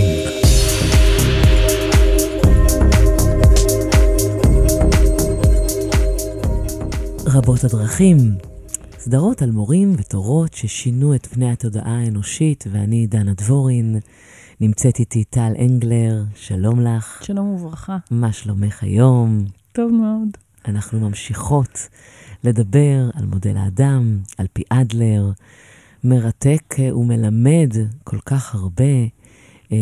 הבנו כבר, או יותר נכון, נחשפנו למספר עקרונות, עליהם דיברת גם בפרק הפתיחה. והיום נראה לי שניגע ככה במה שעוטף את הכל בעצם ומאגד את זה לדבר אחד, שזה ההוליזם. יאללה, דברי אליי. אדלר חשב שהנפש היא שלם, שהאישיות שלמה. וברור שהוא מתכתב פה עם פרויד. זאת אומרת, הוא דוחה את הרעיון שאנחנו מורכבים מחלקים, או שיש בנו רבדים שונים של מודע ולא מודע, או של איד ואגו וסופר אגו. כן. ובעיקר הוא לא קיבל את הרעיון שההתפתחות של האישיות היא מתוך קונפליקטים בין החלקים. להפך. נגיד שיש בנו חלקים, נניח, כן. לא 3 ולא 6, 20,000. אוקיי. מה שאדלר טוען זה שכל החלקים האלה, כן. לפי בשפה הפרוידיאנית, הפסיכואנליטית, כן. כל החלקים האלה משתפים פעולה. זאת אומרת שכל דחף, כן. כל רגש, כל מחשבה, או כל פעולה שלי, כולל הגוף שלי, כן. ומצבי הפיזי, הכל משתף פעולה כדי שאני אגיע אל מטרת העל הפסיכולוגית שלי, של תחושת שייכות טובה, של תחושת ערך טובה, של משמעות. הייתה לי פעם, עבדתי באיזשהו בית ספר, כן. ונפגשתי שם, הגעתי לשם אחת לשבועיים. ולי יש יומן, ואני כותבת ביומן בעיפרון, לא בפלאפון. ואני נוהגת בשבת להסתכל מה מחכה לי השבוע. ובאותה שבת הסתכלתי ואמרתי לעצמי, איך בא לי שלא תהיה פגישה, אני צריכה את היום רביעי הזה, אני צריכה חופש. כן. והסתכלתי, ולשמחתי לא הייתה פגישה. גדול. הגיע יום רביעי, ואני לקחתי את הזמן, וב8:30 התקשרו לשאול, היכן את? מה קורה? אמרתי, מה זאת אומרת? אין ביומן, לא קבענו. היא אומרת לי, קבענו, אני מסתכלת ביומן, ומה? כתוב. את רצינית? בחיי. מה זה אומר? זה אומר שיותר... כאילו, אני מבינה, אבל... אבל אני רוצה שאת עכשיו, רגע, שנייה, תושיבי לנו את זה כמו שצריך. זה אם אני אגיד את זה בשפה פשוטה מאוד. יותר רציתי להישאר בבית מאשר ללכת לפגישה. הייתי זקוקה לחופש, הייתי זקוקה למנוחה, מה שזה לא יהיה. אבל סידרתי את זה לעצמי, לא באופן נבזי. כן, ברור. אבל הקליטה, דיברנו על פרספציה, על קליטה דרך החושים. סידרתי לעצמי עיוורון. אשכרה. אשכרה. איזה קטע. לא ראיתי שיש פגישה, וככה הסתדר לי מה שמראש רציתי. זה מה שאמרתי באחת השיחות, שהאדם בוחר את הרגש, מגייס את הרגש, כדי לפעול באופן שמראש הייתה לו מטרה, ככה לפעול. ואם זה לא היה קורה לי, לא הייתי מאמינה לי. לסיפור הזה. כן, כי זה באמת משהו שאתה, את אומרת, מדברת על המודע ועל הלא מודע, ובכל זאת, הנה, זה קורה, ואתה יכול להושיב את זה על משהו. נכון. עכשיו השאלה רק מה אני עושה עם הדבר הזה. זאת אומרת, האם אני מכירה בזה, כן. ואומרת... ולוקחת אחריות. למשל. כן. או שאני מחפשת תירוצים. כן. או שאני מספרת לך שהיה לי ממש איזה קונפליקט פנימי, ולא ידעתי מה להחליט, ובעצם נורא רציתי לבוא, אבל לא שמתי לב. כן. אבל מה, אין לנו קונפליקטים פנימיים? אדלר חושב שלא. באמת? כן. הוא חושב, אני אסביר. סליחה, רציתי להגיד לשיטתו, אבל לא לשיטתו. אפשר לומר לשיטתו, אבל לא לקרוא לזה אולי שיטה. לשיטתו, נכון. כן, בתפיסה, כאילו אפשר לומר לשיטתו, כן. אז אני אגיד, לשיטתו של אדלר, יש הרבה מאוד קונפליקטים, אבל הם מתקיימים רק בין בני האדם, ובין האדם לבין מציאות החיים שלו. זאת אומרת, הקונפליקט הוא לא פנימי. מתי זה קורה? זה קורה כשיש לי שני רצונות נניח, כן. שהם בחוץ מתנגשים. כלומר? למשל, נגיד שאני רוצה להיות חופשייה, ולעשות ככל העולה על רוחי. מה שבא לי בכל רגע נתון, וגם אני רוצה זוגיות. בעיה. בעיה. נכון. מה את עושה? אז זה לא מתנגש... נכון. אז זה לא מתנגש בפנים. כן, זה מתנגש בחוץ. כן. אני לא באמת רוצה או, אני רוצה את שניהם, כן. אבל הם לא יכולים להתקיים, כי אם תהיה זוגיות, אני אצטרך להתחשב במישהו, ואני לא יכולה להיות חופשייה ולעשות כל מה שבא לי בכל רגע. נכון. נגיד שאפשר לעשות כזה דבר. אז עכשיו המצאנו פטנט, ואנחנו קוראים לפטנט הזה קונפליקט פנימי. ואנחנו גם מצרפים אליו רגשות אשם. ואנחנו גם יכולים להושיב עליו, זאת אומרת, הוא הופך להיות גם סיבה. הוא הופך להיות סיבה. ואז, מה זה אומר? זה אומר שאני לא צריכה לקחת אחריות על הבחירה שלי, ואני יכולה להישאר נורא בסדר, או חמודה, או מוסרית, גם לעשות כל מה שאני רוצה, וגם להיות מוסרית. איך אני אהיה מוסרית? כי אני מספרת לך, את יודעת, היה לי כזה קונפליקט, ובאמת, באמת, אני נורא כועסת על עצמי. מה זה אני כועסת על עצמי? מה זה החיצוי הזה? הרי אמרנו שאין חלקים. אין אני ועצמי. נכון. אבל רגע, אני יודעת, זה קצת מטריד מה שאני אומרת, נכון? לא, זה מעניין, זה מטריד, כי באמת זה שפה שצריך ללמוד אותה. נכון. אל מול עצמך. כי אם אני אומרת שאני כועסת על עצמי, אז אני עושה סידור. אני נורא בסדר. נורא מוסרית. זה עצמי שהיא לא משהו. זה יפה. ואז זה מאפשר לי מה? להמשיך לעשות מה שאני רוצה. גם להסיר אחריות באיזשהו מקום. מאוד, בכל מקום. כן. זאת אומרת, כל מה שזה מאפשר לי זה ככה קצת הקלה וניקיון מוסרי כן. נקרא לו, ואז כן. אני יכולה להמשיך לעשות בדיוק את אותו דבר, בלי לקחת אחריות. אבל אז אני אצור לעצמי עוד הפעם לופים כאלו ואחרים, שלא באמת ייתנו לי להרגיש ערכית ושייכת. אולי, אבל הם ישאירו אותי, הם ישאירו אותי, במרחב, שבו אני תופסת את עצמי כנתון, ואת הסביבה ככזו שצריכה להשתנות.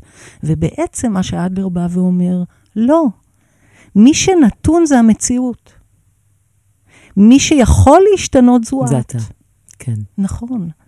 את רוצה, עכשיו, בסופו של דבר, אני יכולה להגיד שאני נורא רוצה, נניח, לרזות. או להפסיק להשין. כן. תוך כדי זה שאני שואפת מהסיגריה. ואת עדיין מאוד רוצה. אבל מה אני בחרתי לדעתך? להשן? נכון. נכון. כי בן אדם לא יכול לשיר בשני קולות. זאת אומרת, בואי נסתכל, לאדלר יש משפט כזה שאומר, להסתכל על הלשון שבנעל, ולא על הלשון שבפה. זה לא מה שהאדם למה הוא אומר את זה? משום שאני יכולה להגיד, ובאמת לתרץ ולתקף את התירוצים שלי אין סוף.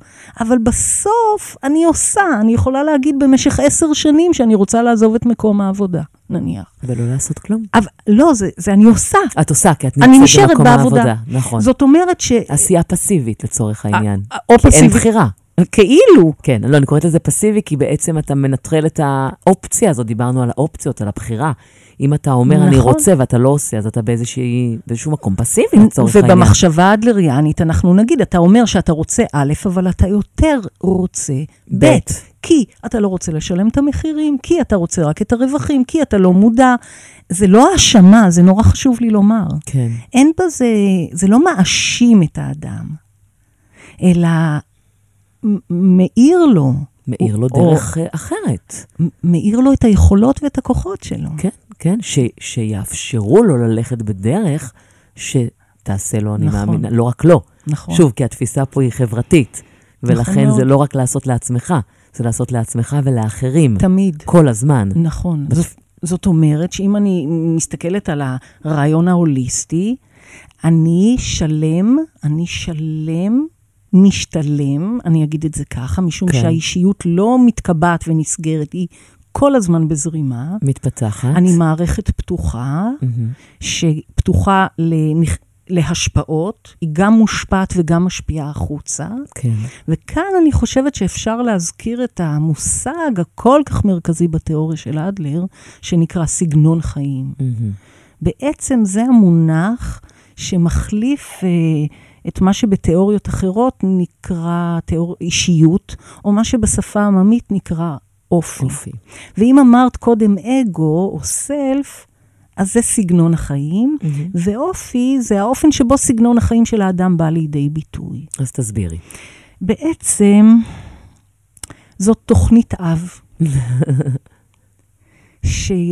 שיש בה המון מסקנות. כן. כמו ספר קטן. ולא רק מסקנות ומחשבות שמתורגמות לעמדות, אלא גם דרכי פעולה. זאת בעצם מפת החיים של האדם, וספר ההוראות שלו. אוקיי. ובאופן מרגש ממש, אני חושבת, אנחנו כותבים את הספר הזה, כל חיינו. בשנות הילדות הראשונות. נכון, בעצם זה מה שאנחנו מקבלים בעצם בבסיס שלנו. זה מה שאנחנו מקבלים ואיך שאנחנו מפרשים. אז למחוק כל חיינו, למחוק. כן. אדלר אומר עד גיל 5, אנחנו אומרים, בואי, יכול להיות שאחרי גיל 5 יש אירועים מכוננים שמשפיעים על התפיסות שלנו. אז בואי נגיד עד גיל 10, אחר כך בגיל ההתבגרות אנחנו בדרך כלל מאשרים את הנחות היסוד. אפשר להגיד שזה כמו עדשות מגע, זה הופך להיות המשקפיים שדרכם אנחנו מסתכלים על העולם. את הדרך בה אנחנו תופסים את העולם, זאת אומרת, דרך המשקפיים של מה שאנחנו בעצם חווינו, עיסקנו בשנות הילדות המוקדמות שלנו. ומה העניין המרתק בכל הדבר הזה?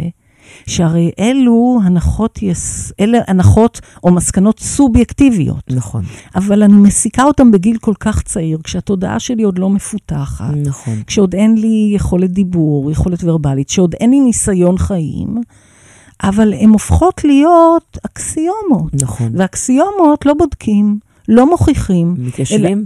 נכון, מתייחסים אליהם כאל אמיתות אובייקטיביות.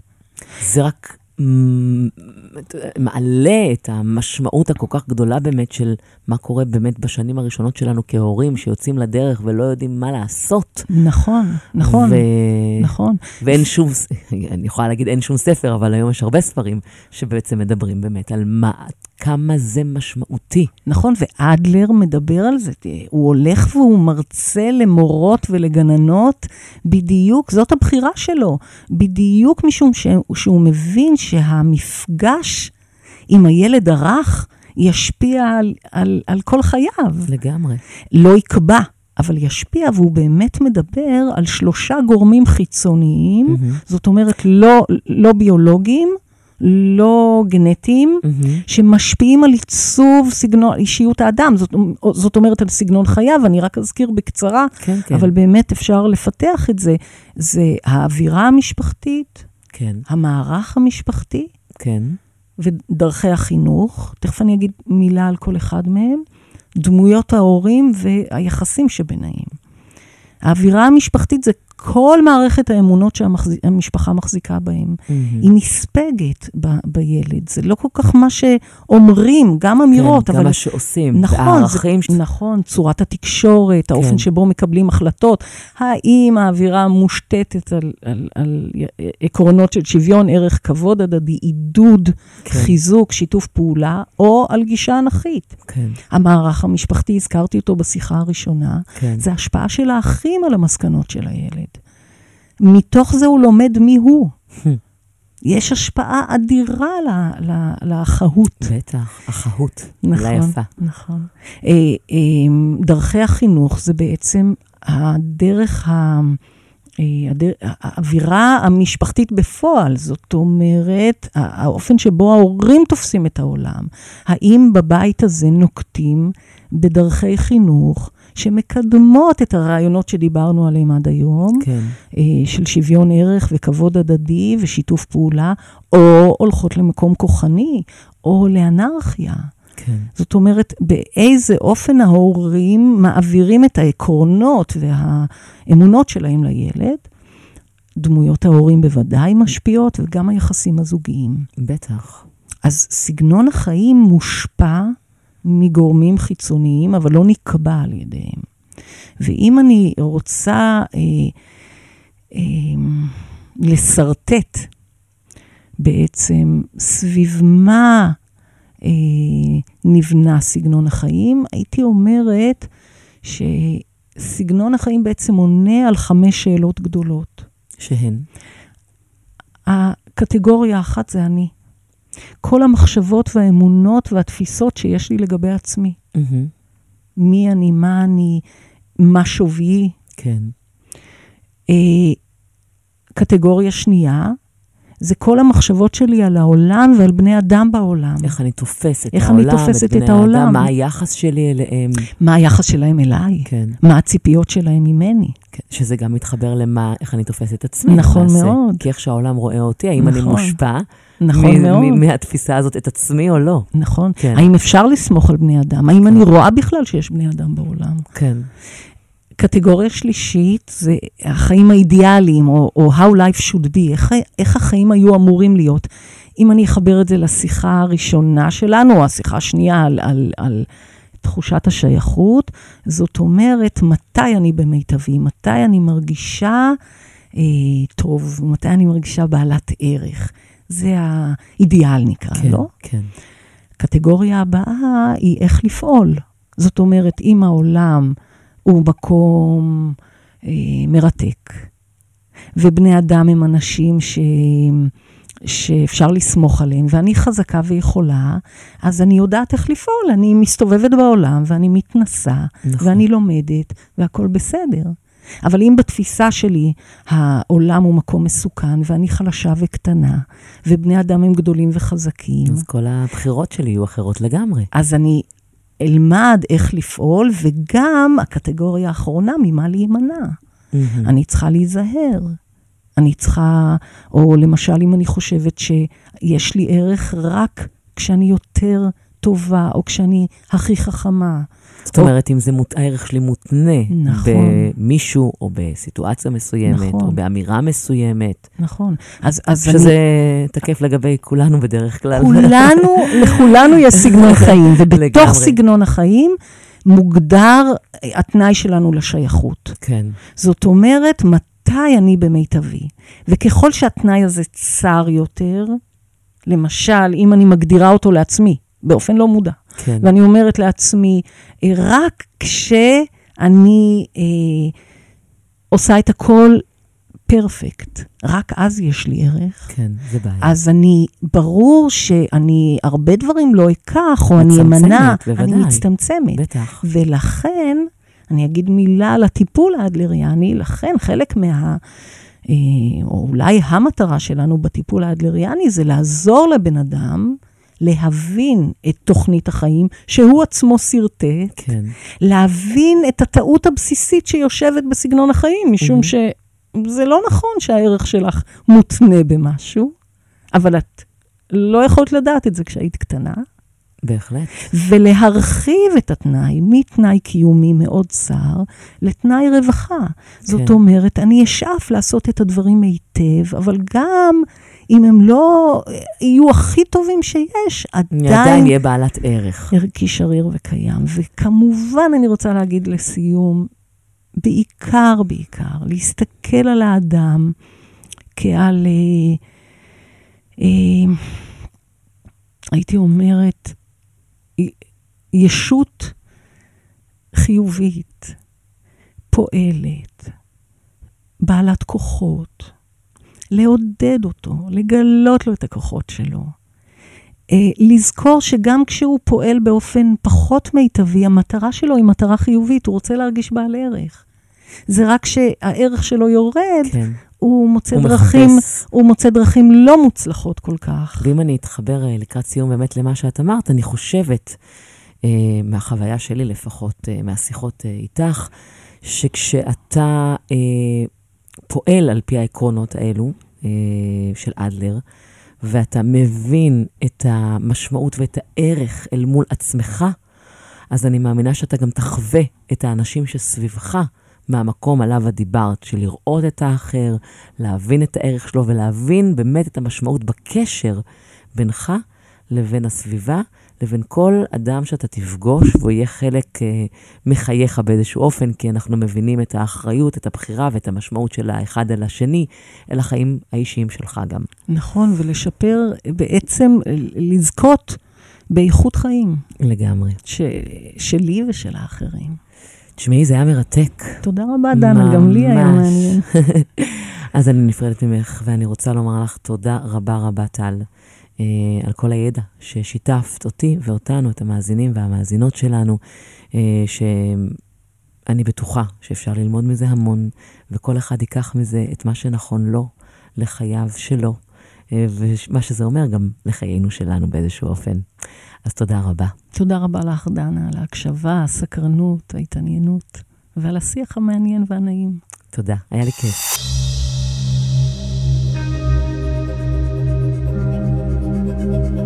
הכל יחסים, על הורות, זוגיות, עבודה, חברה וקהילה. התוכנית היא פרי שיתוף פעולה בין מכון אדלר ורדיו מהות החיים.